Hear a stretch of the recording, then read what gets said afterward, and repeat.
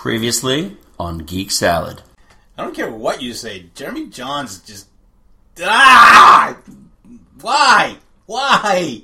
I don't disagree with you about that. Then why'd you bring it up? I didn't. Oh my god, guys. Can we talk about something not Star Droid Wars rights for 5 minutes? Droid rights. Fuck L3 was droids. right. L3 was right, and you know it.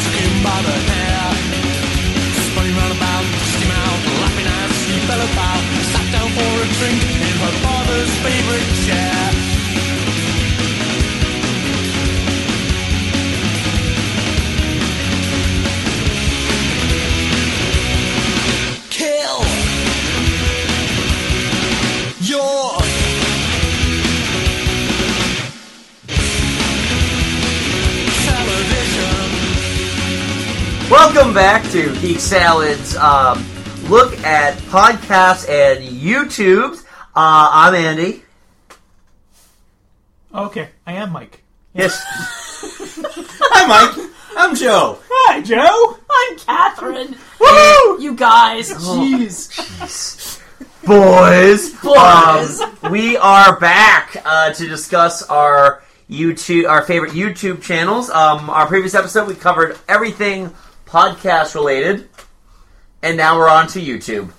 The tube. All right, so we actually had some social media feedback about YouTube, correct, Catherine? I do. Yeah, I do too. Go ahead, hit it. All right.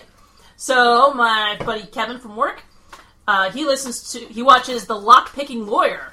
A guy picks different off-the-shelf locks and shows you how to do it. It's like being a rogue 101. Girlfriend reviews. Woman who has never played games before reviews games from the point of view of watching her boyfriend play the game. It's very funny. I'm like, yeah, I mostly just like watching my husband play games. He's like, we should play this, we should play that. I don't care. The only thing I ever wanted to play was Borderlands 2, and that was totally worthwhile. Davy Chappie reviews and teaches how to play D&D 5th edition. He's actually shared some of those with our work D&D crew. Tolarian Community College English professor reviews Magic the Gathering products and peripherals. I think he's up to 75 different card sleeves reviewed so far. Wormwood, the channel for high-end role-playing peripherals company, including their weekly vlog Worm Life. They're out of Taunton, Massachusetts. Really? They make some really quality wooden gaming stuff. He was just showing off, like, he's got these like little coffin things for holding his dice, and he's got his wife, for an early birthday present, gave him a dice rolling tower. Which is pretty cool. Cool.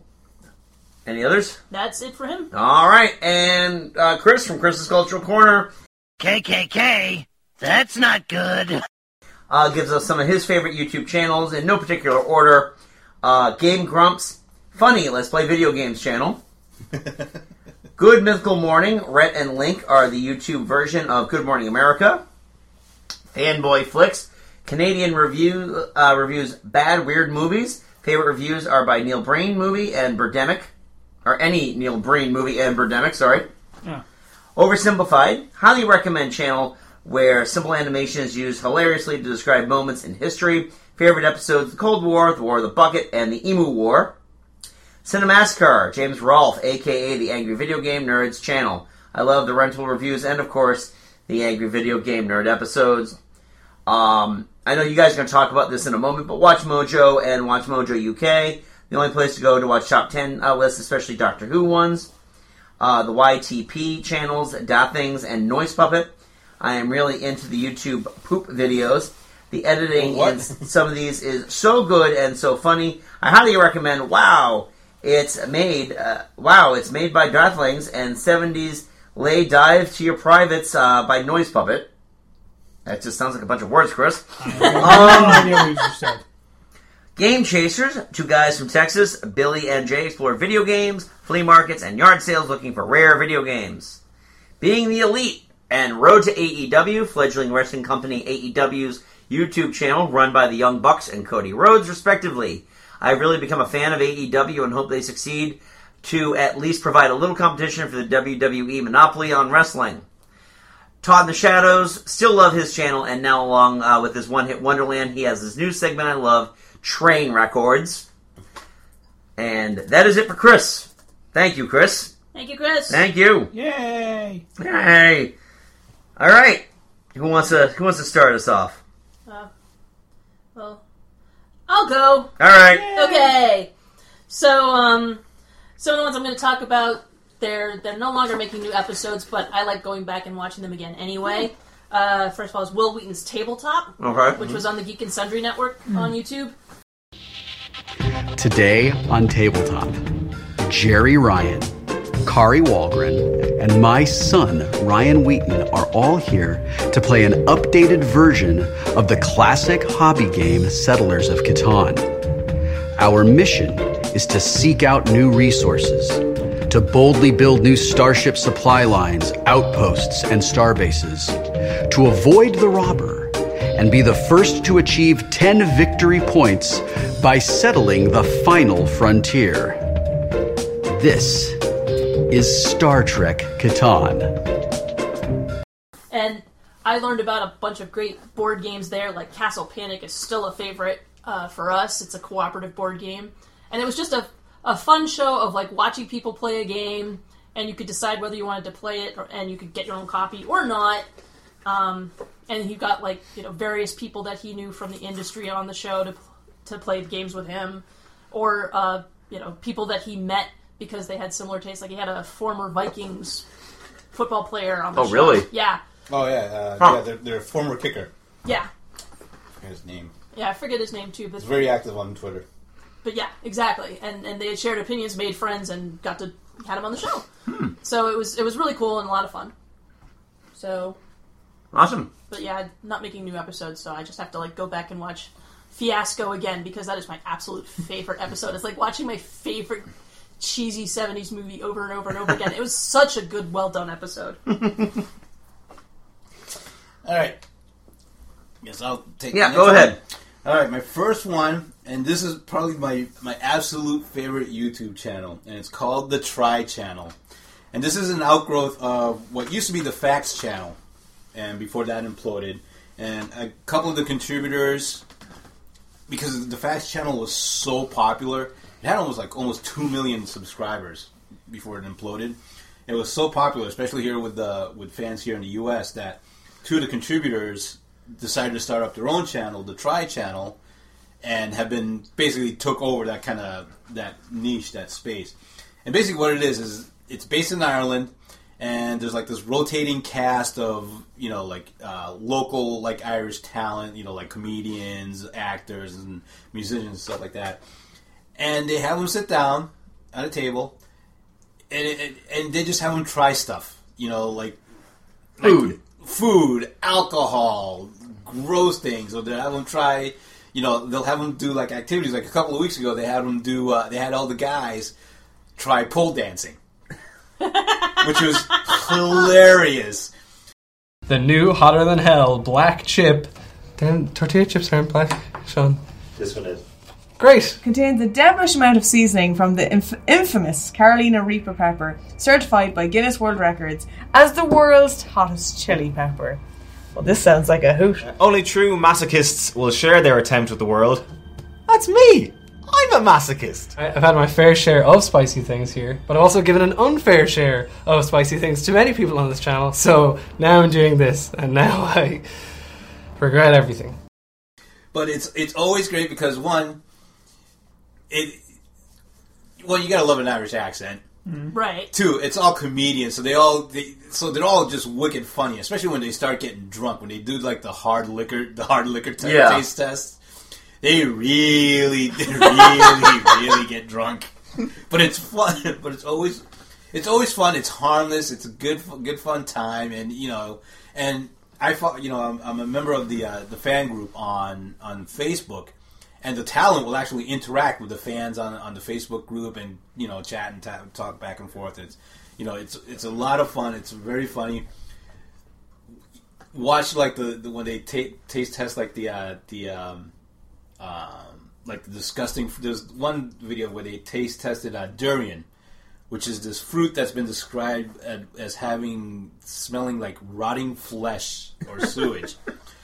So there's one contributor. Her name's Justine, and she was on it, and she tried it, and she had it. I mean, it was disgusting. She almost, I think she threw up and stuff like that. Well, a couple episodes later, they had her back on to taste test like weird coffee. And one of the coffee flavors was durian flavored coffee. Oh no! And she looked at it and she smelled it and she's like, "Is this durian fruit coffee?" And she's like, "I'm still having flashbacks from this." No. So, yeah, basically, she safe worded out of it. Yeah, basically, yeah. So. Yeah, I love the ones where they try anything that has like Carolina Reaper pepper. Oh God, yeah. In it, like they did the Devil's Toe challenge, which is the lollipop. They did the single chip challenge. The single chip challenge was hilarious. They did one that was the chocolate. Yeah, it's like one little bite of chocolate, and one of the guys was just like, I wish my dad told me he loved me more. It was just like. They're having these cathartic moments because this thing is so hot, and they're just the challenge is to go as long as you can before you dispel the heat with like milk or ice cream or something. And oh my god, they are a lot of fun. I like a lot of the talent on there. I think the only one that if I met him I'd probably punch him in the face is the leather jacket guy. Leather jacket guy. They don't have him as much as no, because he really seems like he's into himself. Yes, way too fucking much. Yes, he is. So, all right, Mike. Yes. What do you got? I've got the one I most watch, and I've mentioned it a number of times. Collider. Yep. My go-to source for most movie news. Very friendly personalities. I've actually met a few of them, and I almost ran into them at D23. It was interesting. I was in line though, so I couldn't stop and talk to them, but.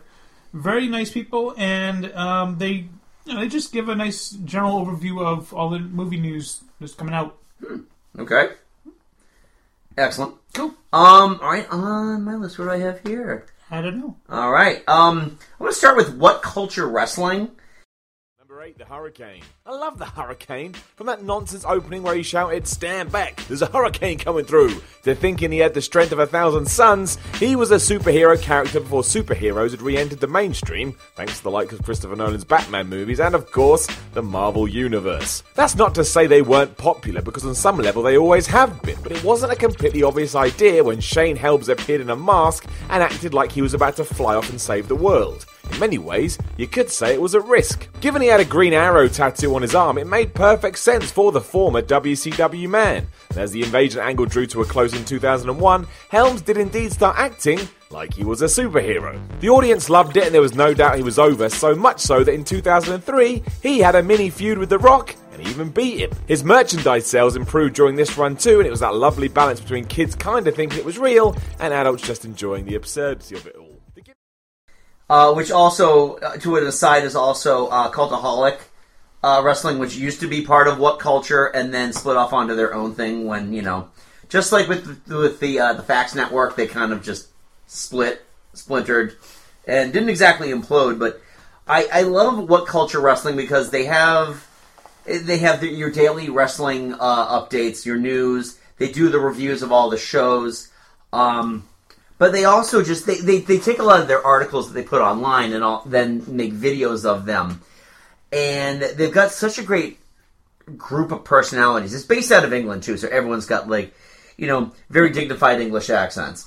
But it's just it's a lot of fun to listen to because they don't mind making fun of wrestlers as well. I mean, there's really no reverence here in terms of. They mention a whole lot of stuff about Shane McMahon's big purple sweaty head and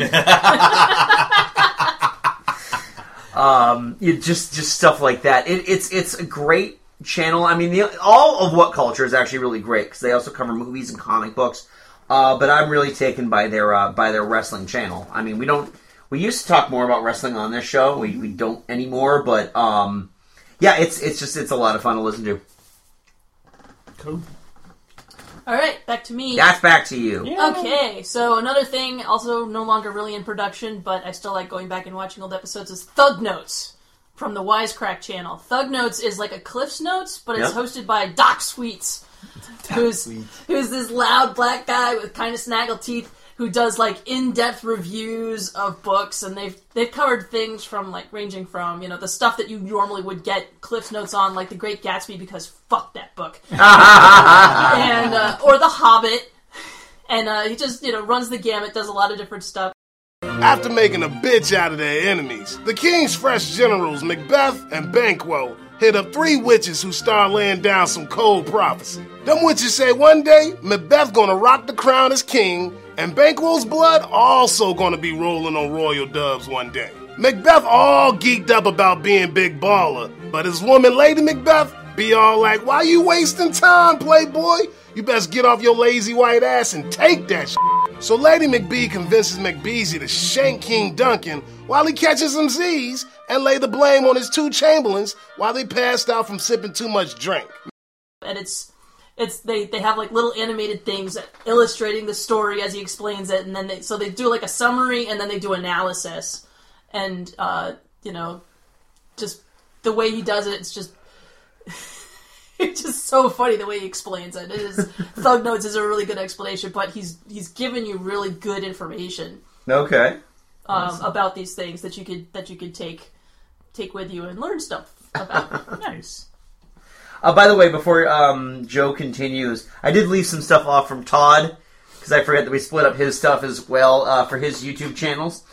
So he's got Epic Rap Battles of History, incredibly funny, but also very smart comedy. I will watch these multiple times and pick up new jokes, and sick burns on every viewing.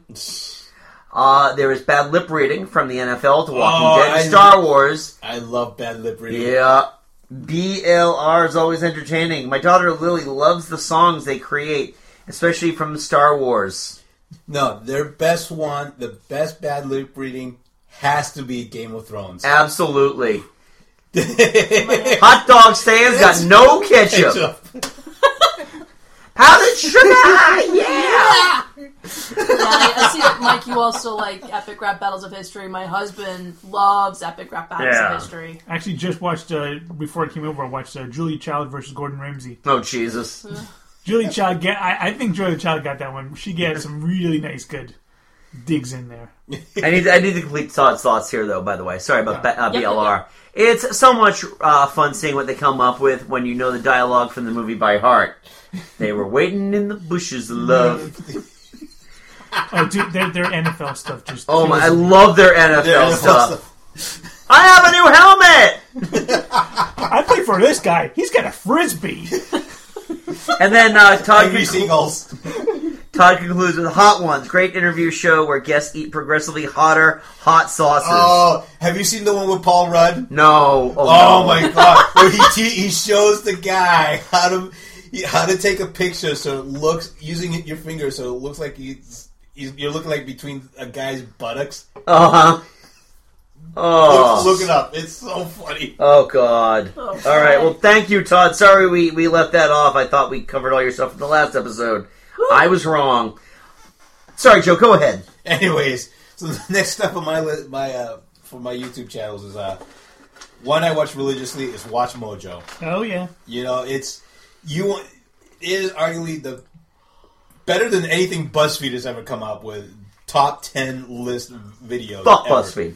Oh, BuzzFeed. I've had it with them. Go ahead. Yeah. And actually, Mike would appreciate this is because a lot of my anime recommendations, I get from Watch Mojo. Like top 10 romantic anime or top 10 fantasy anime or stuff Actually, just a few days ago, they dropped top 10 anime come back from death moments. Yes. Yeah, and they're like the most obscure, like top 10, like you said, top 10 coming back from death. Okay. Mm-hmm. Top 10 best guitar riffs. Okay, I'm in. I'm listening. Yeah, they had one I saw. It was from a couple years ago. Like top 10 best female metal singers. Yeah. Actually, Scarlett and I watch a lot of those too because they have a lot of stuff on Harry Potter and The Simpsons and Disney. Their Disney lists are great. Yeah. Their Disney lists are a lot of fun. Their Simpsons lists are fantastic. And they also have done stuff like with Rick and Morty and American Horror Story. So... I've seen some of the Watch Mojo top 10 lists, and they're fun. Yeah. The thing I like about them, too, is that they're not really, like... I don't find any pretension in them at all. Yeah.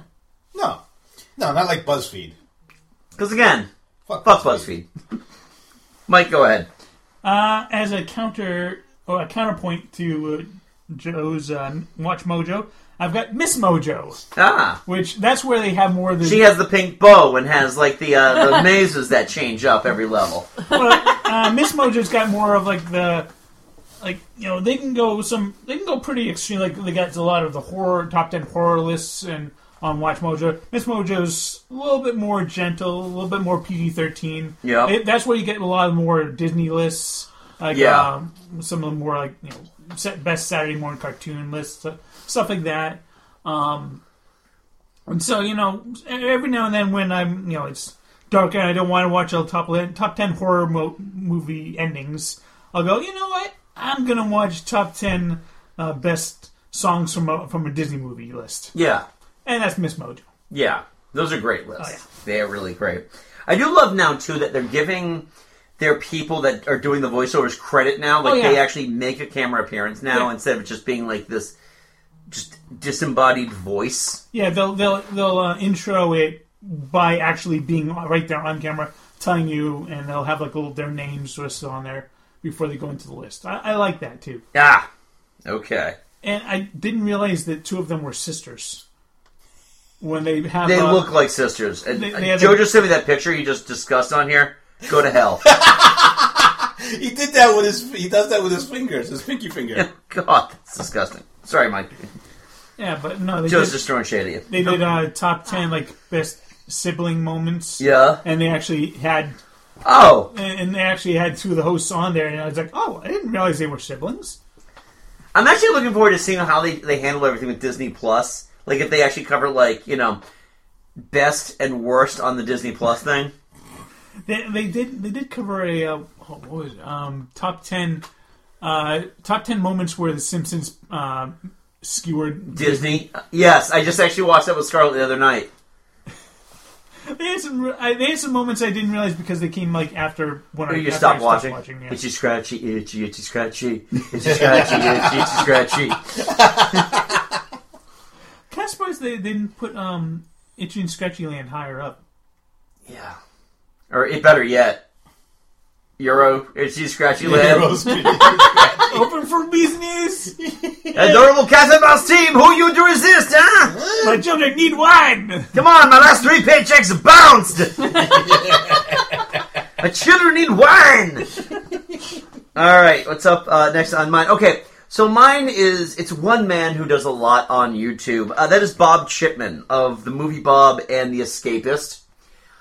Watchmen was considered not only unfilmable on a practical level, but to many fans something that it would be sacrilege to even attempt. There's probably no universe where the owls of Ga'Hoole ever looked like a sherbet. And of course, whatever you think of the result, Sucker Punch is one of the most audacious and recognizably personal films a director of his caliber has ever convinced a major studio to release at that point in his career. A densely layered film of ideas and meditations that aims all at once to be an exploration of cinematic language, a manifesto on visual and thematic representations of gender, sexuality, and the feminine form in contemporary genre film, a deconstruction and celebration of genre differentiation, a representational argument between generational schools of post-1960s feminist theory, and a repository for a succession of unmistakably specific visual tableaus that had clearly been scrambling to break free from the director's fertile imagination for years. I say again for clarity, irrespective of your opinion on the film itself, alone puts a lie to the idea of Snyder as some kind of hack. Regardless of execution, hacks do not make that kind of personal, introspective work, and certainly don't lay themselves out on the altar to be lashed at over it. That's what makes them hacks. Honestly, if there was any human being, I might... And not only that, I don't agree with him 100% of the time, but unlike a lot of the discourse that we see in social media and with nerddom, just because I disagree with him 10% of the time, or I agree with him 90% of the time, rather, doesn't make him my 10% enemy. Right, exactly. I respect every one of his opinions. Whether or not I agree with it is one thing. But the thing is his opinions are so well formed and so well thought out. He's well informed, well thought out, and there's a logical sense to his thought process, which you don't see in a lot of fandom. No, you don't. He is not all right, I think the best way to describe Bob is that he is not knee-jerk. No. At all. No. In fact, if you've ever seen... If you need to watch, and this is the required viewing I'm going to give you for him, is Really That Bad? Batman vs. Superman. It is a 3-part thing that lasts longer than the actual movie itself. Mm-hmm. It is so well thought out, and it is just it just lays out these points about Batman and Superman. What could have gone right? What could have gone right under better hands, and why it failed so spectacularly.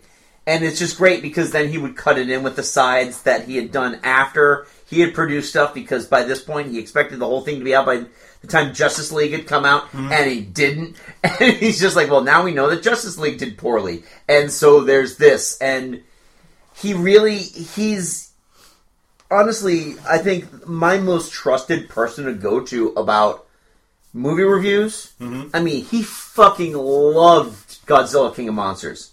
I enjoyed that one. Absolutely loved it. But he was like, this is all it is. Right, because he understands what it is he's watching. He knows Godzilla is not high art. It's not supposed to be high art. It's supposed to be giant monsters fight each other. And that's why he loved it, because that's what he was expecting. That's what he got. Exactly. And he loved it. He loved the movie for it. And once he finally gets really that great Star Wars out, it's been a project that he's been working on for over a year. Yeah. Oof. Are you familiar with Bob Chipman at all? Nope. Definitely worth your watch. Definitely. And his Twitter game is on fire. He is awesome. I don't get... Because really, all people have on him that they try to fight him with, they fat shame him. Oh, and he's lost a ton of weight. They fat shame him and his Boston accent. And his Boston accent, which, whatever. He's like, okay. Yeah. I don't give a shit. But he is honestly one of my favorites. He does stuff... I'm kind of surprised that he hasn't broken out into a bigger... Well, with The Escapist kind of coming back, that's kind of his new platform now.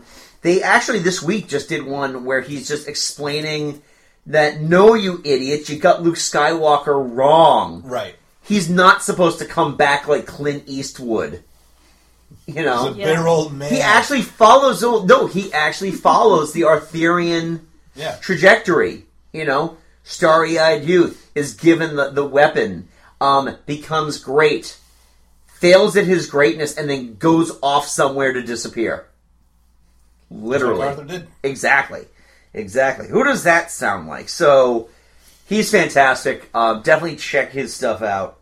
And, Catherine, you're up next. Okay, something I don't watch regularly, but I do tune into is Fitzy. Hmm? Oh, Fitzy GFY. Fitzy GFY. He is a Boston guy. Speaking of, you reminded me of the whole Boston accent thing. He's you go to the website, it's townienews.com. He is a big Patriots fan. The episode recently where he went to the Jets game. Yes. Our recent Jets game, and interviewed people at all the tailgaters, all the Jets fan tailgaters. J-E-S-T, Jets! It's funny you mention him because I got turned on to him from your website. Okay. From Frognet, because after we lost the New York Giants, the first New York Giants Super Bowl, you posted his video on your website where he just went off, and I thought, oh my god, this is so funny! And so he was going around and he was watching his talking about to all these Jets fans, we're gonna totally win, and they got smoked 33-0. So watching all of that before it was he was actually, there was an event, sending the team off to the Super Bowl where he was actually on stage for a bit. He's done that well, but does he also do the shit Patriots fans say? Is he? Yeah. Okay. Yes. He is it wrong of me to want Aaron Hernandez to show up? He hasn't been convicted of anything yet. Yes. Yeah, it's all the things that they've either overheard or people have commented or whatever. Yeah. Just This is dumb. We're going to repeat it so that you can see how dumb people are. Yeah, he's actually got a gig now on WEI 93.7. Oh. He does the morning show with Greg Hill on Tuesdays. So. Oh, cool, Mike. Actually, Joe, sorry, you're up next. All right, my next one is, and I spoke about the podcast in our previous episode, but this is the video series that it came from. Is TLDR. Again, too long. I didn't read. And this is their news video series where they discuss the day's events. And what really kind of got me turned on to this is, I kind of like follow what's going on with Brexit. Yeah. And breakfast. Well, because I watch it in the mornings. Yeah. Yet another. I like all the jokes that we're seeing about, in 50 years, people from England from the UK will go and request an extension on Brexit, and nobody knows where this tradition came from. Which would be a very British thing to do. It's the annual go to the EU, request another extension.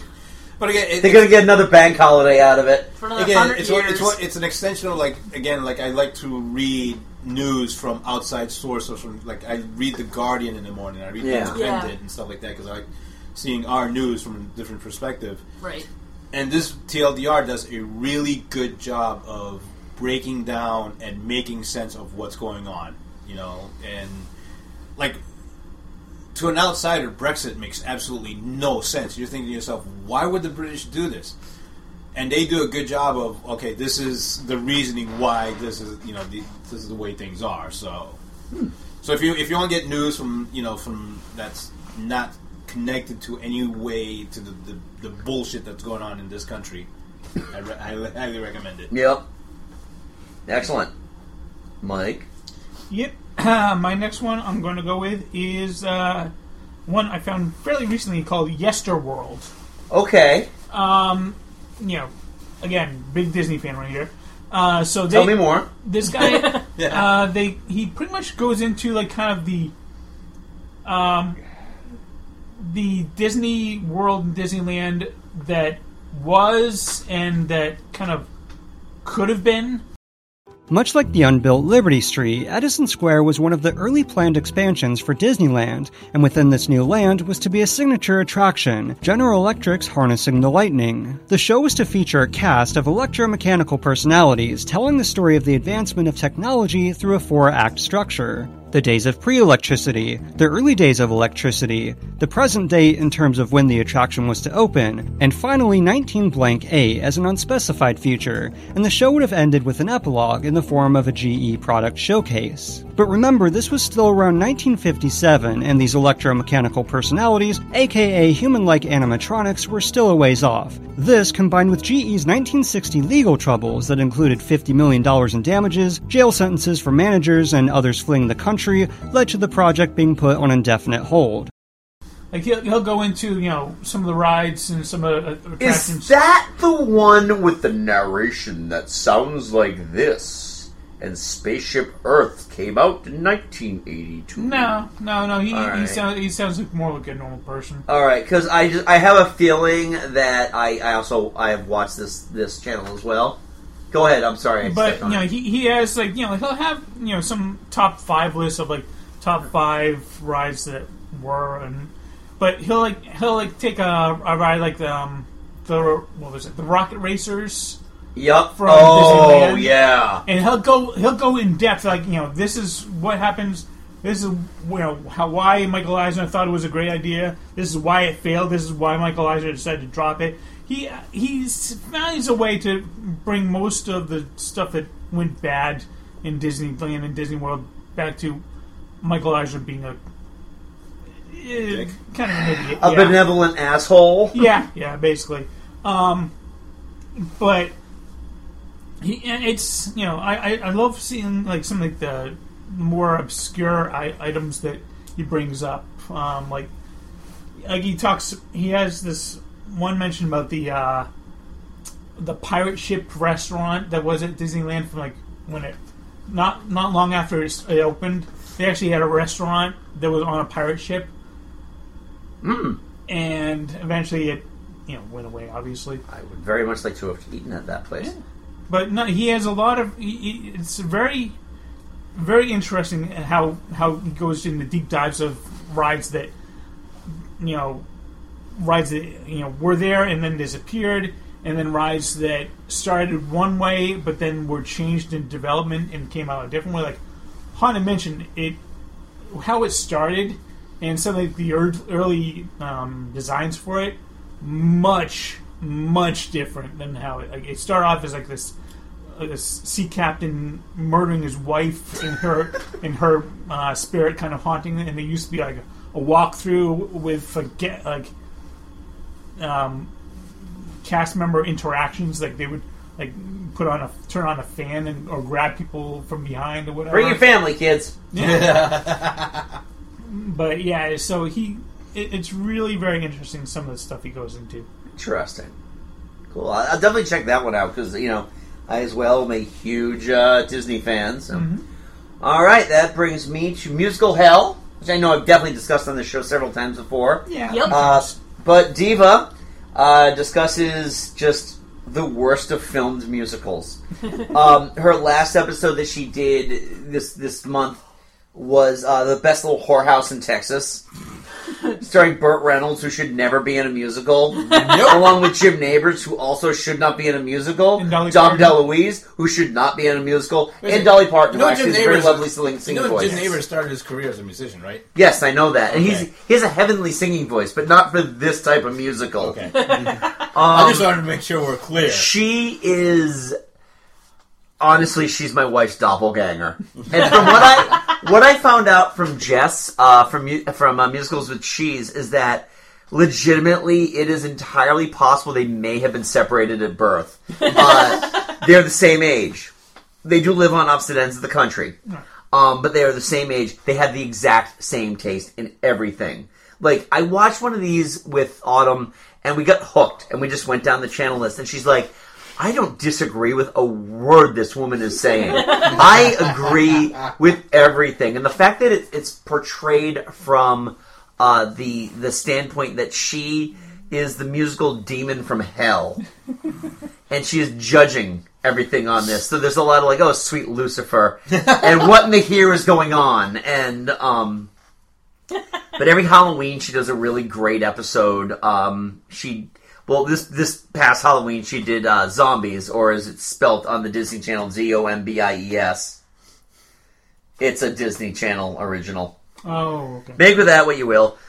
She's done The Phantom of the Paradise, which is just so crazy. It's just so many great musicals on there. And this is like, anytime I talk to people who love musicals, this is the channel I recommend to them. Because it's so unbelievably great. In fact, bringing up M from Verbal Diorama and her, just M, your unhealthy obsession with Grease 2. And the school year trudges on with talent show rehearsals, dead-end romantic subplots, and... oh yeah, sin number 5. This is the single dumbest song about sex I have ever heard. And remember, I've heard this. And I touched you, and I felt you. There is a lot of humor potential in the idea of a nervous teacher trying to explain the facts of life to a bunch of kids who've been, doing a little extracurricular study on the subject, but the song misses all of it. The patter verses are clumsy instead of clever.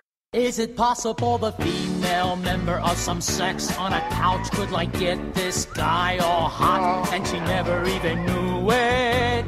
And there's an attempt at the same sort of gender gap dynamic that the original had with Summer Nights, but it doesn't pay off as well. While Summer Nights uses a he said, she said motif to contrast two different perspectives on a summer romance, reproduction just boils down to girls are reluctant to have sex while boys can't think of anything else. I sent her the musical Hell from Grease 2. And yes, Sam, I know, we'll review it one day. So... Alright, who's up next? Catherine. Yes. What's up? Okay, so the last one I'm going to talk about is the only independently made thing that I'm going to talk about. This is Kintamayama he does for every... in Japan, as part of the Shinto religion, they have sumo wrestling. They are representative of earth gods. It is a 15-day contest done where everybody's going to fight pretty much everybody else, but not quite. And as you go on in the days, people are, the seeds line up so that you eventually have like the better wrestlers wrestling each other at the end. And then, if there are injuries, then other people get moved in, or somebody just gets the gimme. Yep. But it's all very interesting. These things are like, it goes on all day long. There's a lot of posturing and stamping. Kintamiyama cuts that all down to like just the fight. So each day is only 15 to 25 minutes long. So you can like sit down and watch a few episodes and spend an hour at it. But yeah, it runs from like a Sunday to like 2 weeks later on Sunday. Every 2 months. It's on the odd number month, so we're coming up on one this month soon. Interesting. And Hakuho is probably going to retire in the next few years if he lasts that long. He is the winningest wrestler in recorded history. And if you think about how long professional sumo how long sumo wrestling has been happening in Japan, not just like this professional televised level, but centuries, ever. He has the most tournament wins. He has the most personal wins. And Kintamiyama also breaks it down. Like before the fight, he tells you who's who, basically where they're from, where their standings are in the tournament before they fight, and their personal standings. The two of them fighting each other, so you can see that Hakuho has beaten this guy 19 times out, and the other guy's won twice. And it's funny because like if you'll see Hakuho lose one day, you're like, oh, tomorrow's guy's gonna get run over because he really hates losing, and he will just like but it's not just like huge fat guys that you think of. There are some like shorter, I can't remember. Fire plug sized guys. All right. That just pull like judo moves. And one day we're watching this new guy comes in and we're like, is that an arm bar? And Tochinoshin is one of my husband's personal favorites because he's just a huge guy out of Eastern Europe who just like reaches over people's shoulders, grabs them by the belt, picks them up, puts them outside of the ring. And it's, it's fun to watch, and Kintamiyama's his commentary on it, it's mostly text. So you don't have, like, it's not like one guy just yammering at you. He does do some intros now. He started talking in the last couple of years. But it's mostly just the text at the beginning, and then you watch the fight, and then the text at the end. And he's got some funny commentary and puns and jokes and stuff like that. Interesting. But cool. Yeah. And he'll tell you like how they won. There's all the professional sumo moves, but then there's also Slippy Otoshi, which is just somebody slipped and fell on their face and lost. So, if you have if you've ever enjoyed the actual wrestling part of wrestling, I encourage you to take a look. Interesting. Definitely. Joe? All right, my next one is one thing that I love to watch are explainer videos, videos that basically explain how the world around you works. And one of my favorites is called GCP Gray. Yep. It's he's an American teacher. I think he's a history teacher who lives in London. He lives in the UK, and he puts out these these videos, basically explaining things. He's educational, and he covers a wide breadth of topics like history, politics, science, and things like that. And he uses stick figures. Stick figure animation for his excellent. for his explainers. I'm in stick figure Death Theater. But it's you learn a lot of things and you realize a lot of the things that you didn't think. Like, for example, you know that there's London, the city we all know, and then there's the City of London, which is a wholly separate entity within the actual city limits of London. It's not London. Right. It's actually like it's like a Wall Street that became sovereign or somehow. Mm-hmm.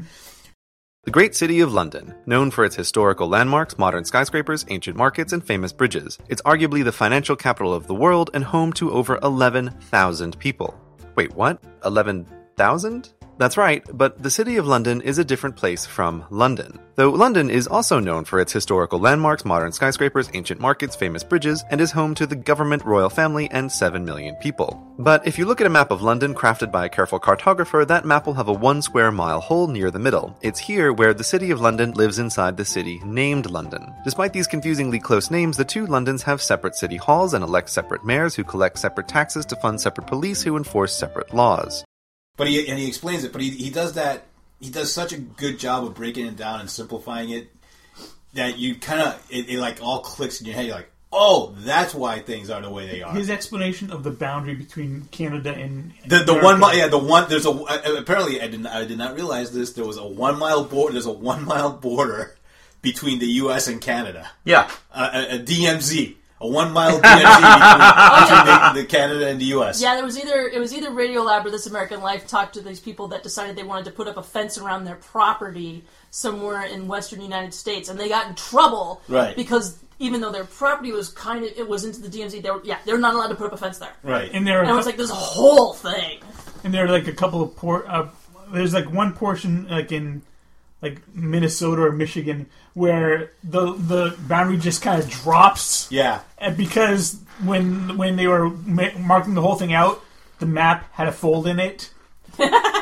So the line was, it went from one fold to the other, but they didn't realize that until they unfolded it, and they're like, oh, well, now we'll just have to go from one line to another, just a straight line down. And that cuts off like part of the United States. But it's great because you also learn like things about history that you don't learn in like history class. Like history class is about dates. Right, but like I didn't realize that the reason that the British royal family is so rich is because they rent their land to the British government. Yeah. That's how they make their money. And it's like, oh, that makes sense now. Okay. Oh, is that what Trump's doing? Yeah, probably. Yeah, exactly.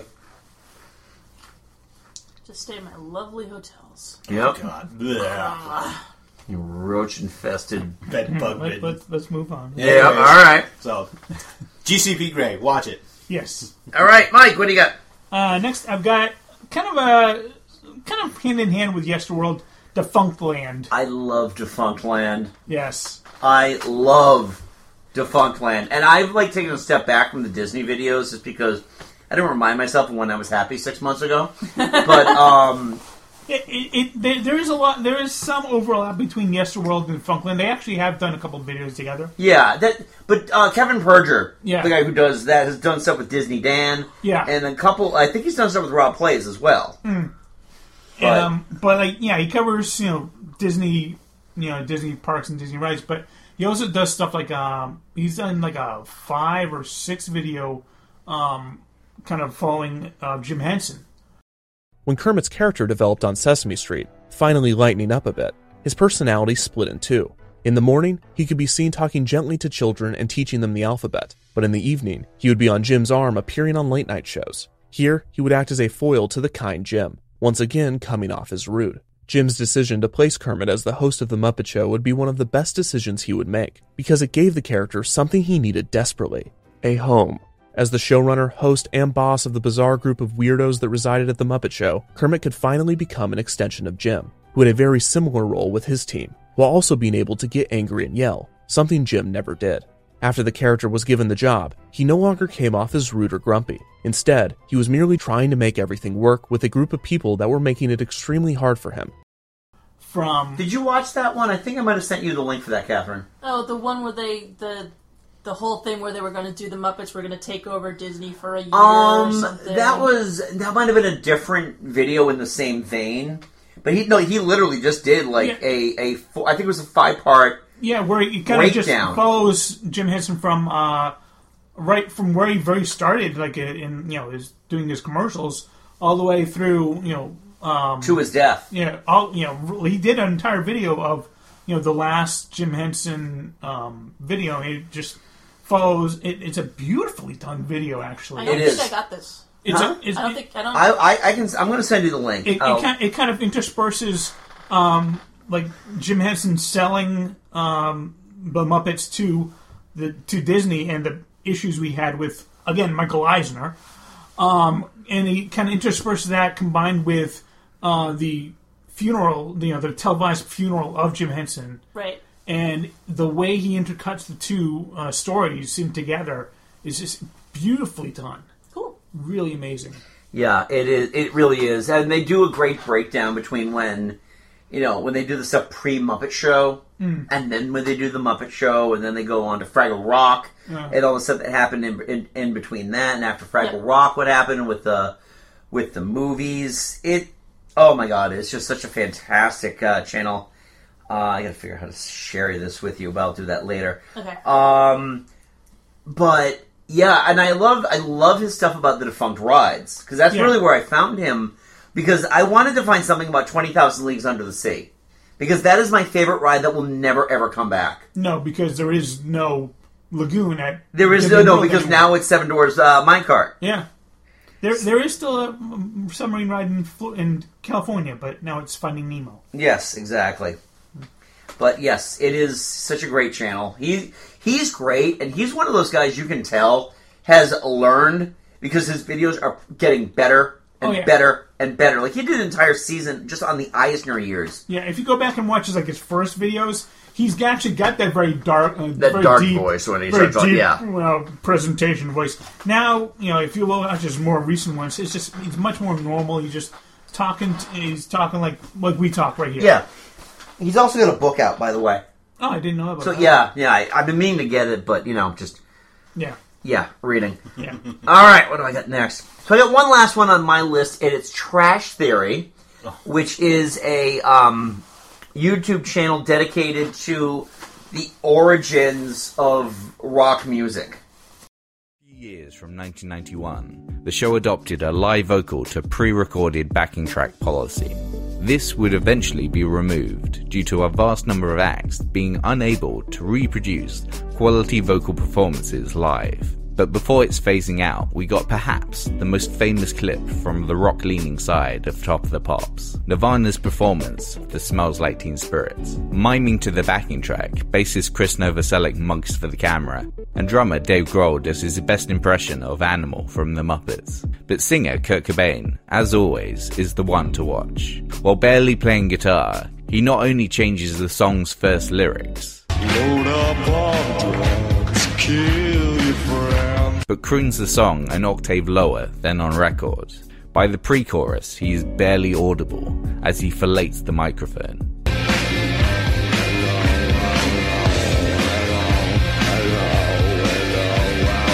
Asked about it later, Cobain stated he wanted to sound like Morrissey. The performance ends in a stage invasion. The band would not be asked back.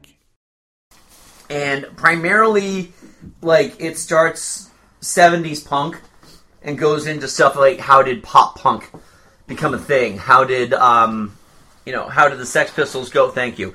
How did the Sex Pistols become huge? He just did one recently on a song we talked about back when we talked about the movie soundtracks, when I talked about 24 Hour Party People, a whole thing about how she lost control again, made Joy Division. And it's just, there are some fantastic videos that come across very well educated, and he shows a lot of the musical influence. So it's like, this is a riff on this, and he plays the song that it's riffing. Just recently did a whole thing on the British pop ska band, The Specials, and just they gained influence from this, and they sampled a lot from this. Let's listen to that, and they're great videos. They're about 20 minutes long too. They're not very long videos at all, but you can learn a lot in a very short period of time, and you can. That's one of the.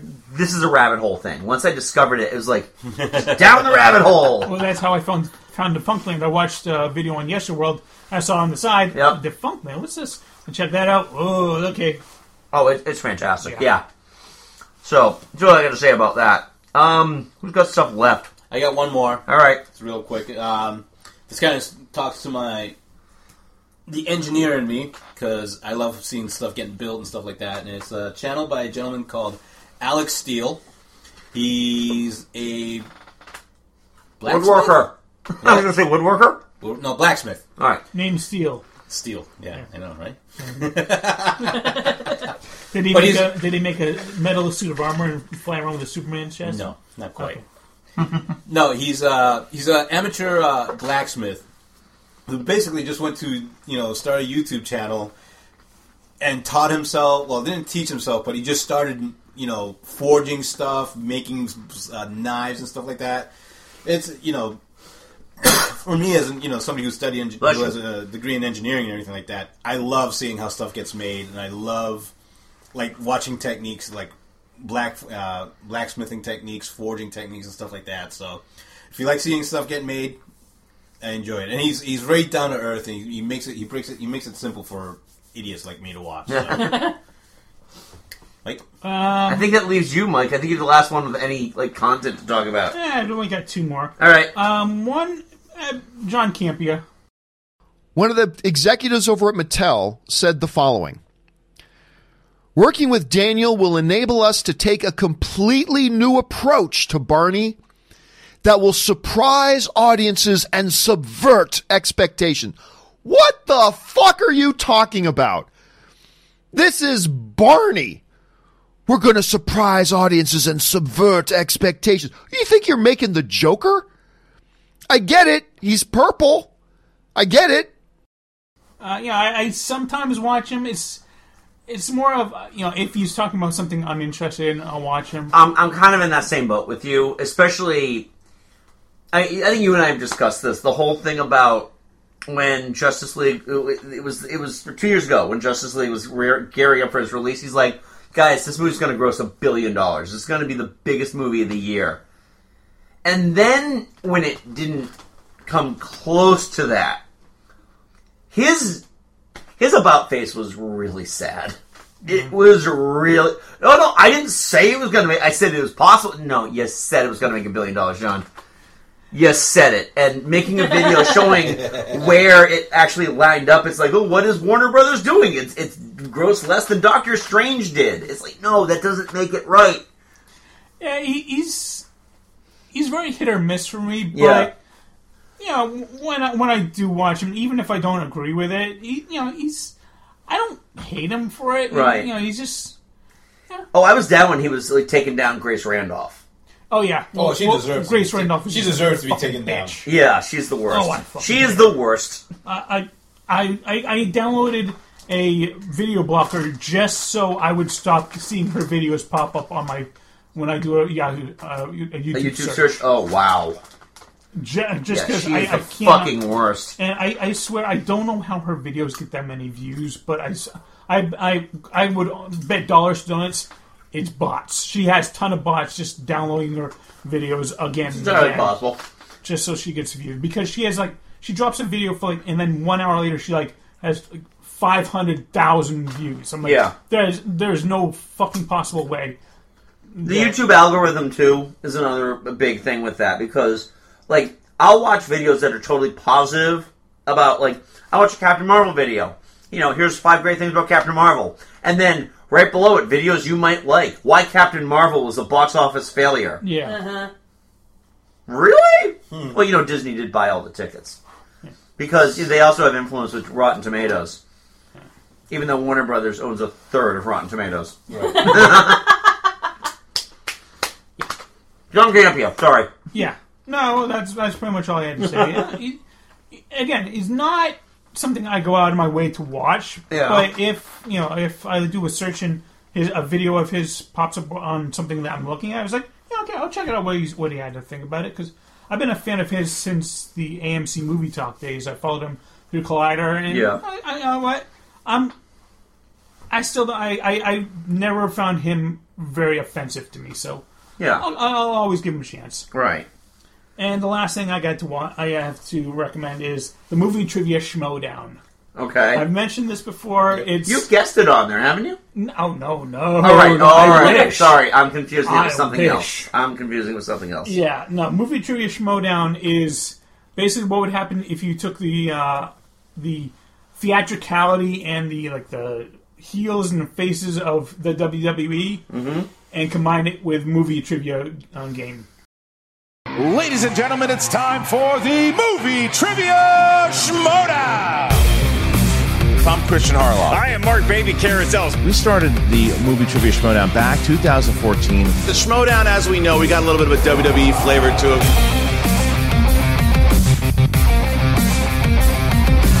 You get 8 different questions from the Movie Trivia Schmodown Galaxy. Patreon question. This one comes from Jake the Hammer. The wheel round.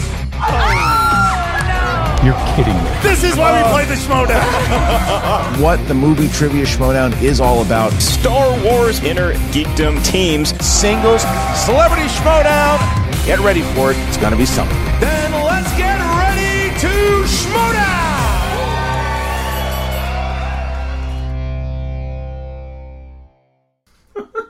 It is honestly, you watch a couple matches and it is amazing because you've got the. It is entertaining. I'll give that. They even have belts.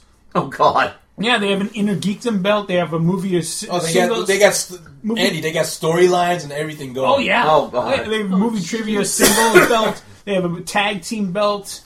It literally. And the Facebook group is wild. Yeah.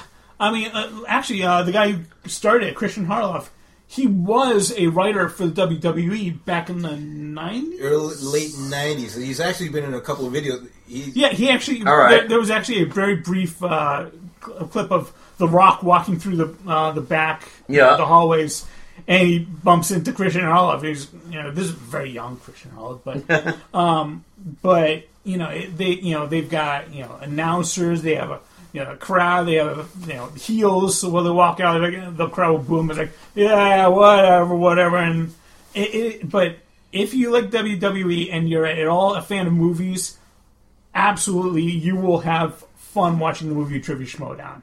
I'll check it out. Yeah. It's one you brought up multiple times, and just something I've never gotten around to watching. I'll definitely check that one out. It's been going on for, I think, 6 or 7 years now. Yeah. Okay. I think they're on the sixth or seventh season right now. Yeah. But every year they just improve it. They bring in more competitors. In fact, John Roca and Mark Riley have both been on it. So cool. Very, very fun show. Excellent. Well, I think that wraps it up. Yeah, I think that was a good conversation. We went far longer than I thought. Yes, exactly. Yeah, this justifies a 2-parter. Yes. Yep. So, anyway, next show. And again, we do. I'm going to take it upon myself to apologize for kind of the lack of episodes lately, or the space between the episodes, because I'm still in the middle of rehearsing Christmas Story, and unlike the last time I did a major show, we're not actually taking a full break. Getting these shows in between. But yeah, the next episode will most likely be our Christmas episode. I don't think anything else is going to come. I think it's going to end up being Christmas. Let's just call it there. We might do an early Christmas and then maybe one video to close out the year. Yeah. That's what I'm thinking too. So anyway, unless something else frees up, our next episode will be our Gala 12th annual Christmas episode. This time we're gonna go back to what made us famous in the first place. We're talking food.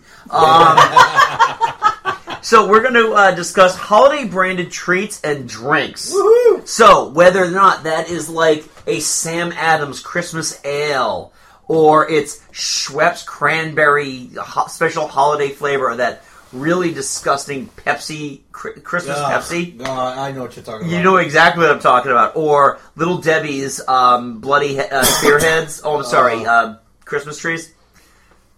Captain Crunch, Yuletide Crunch. Which will still destroy the at the top of your mouth. Yep. Lies, I tell you.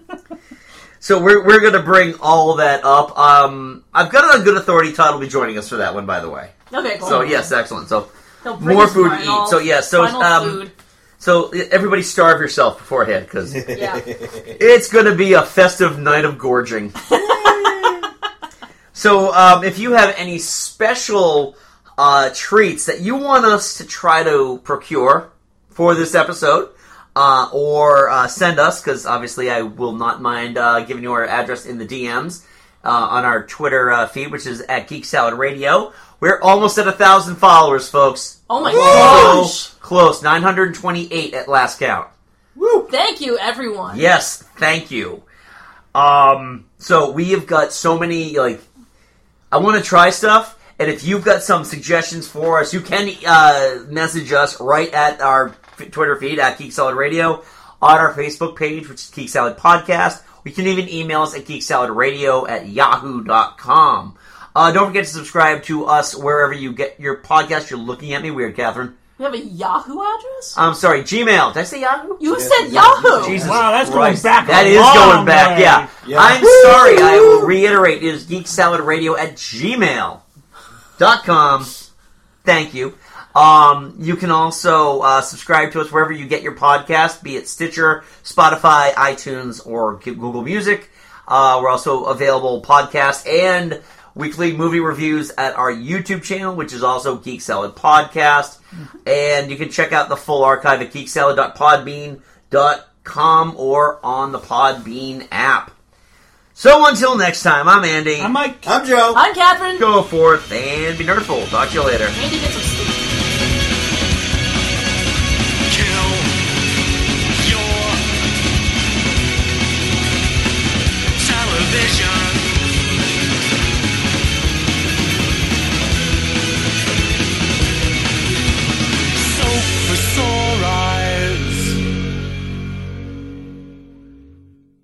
Lastly, don't forget to hit subscribe and join us.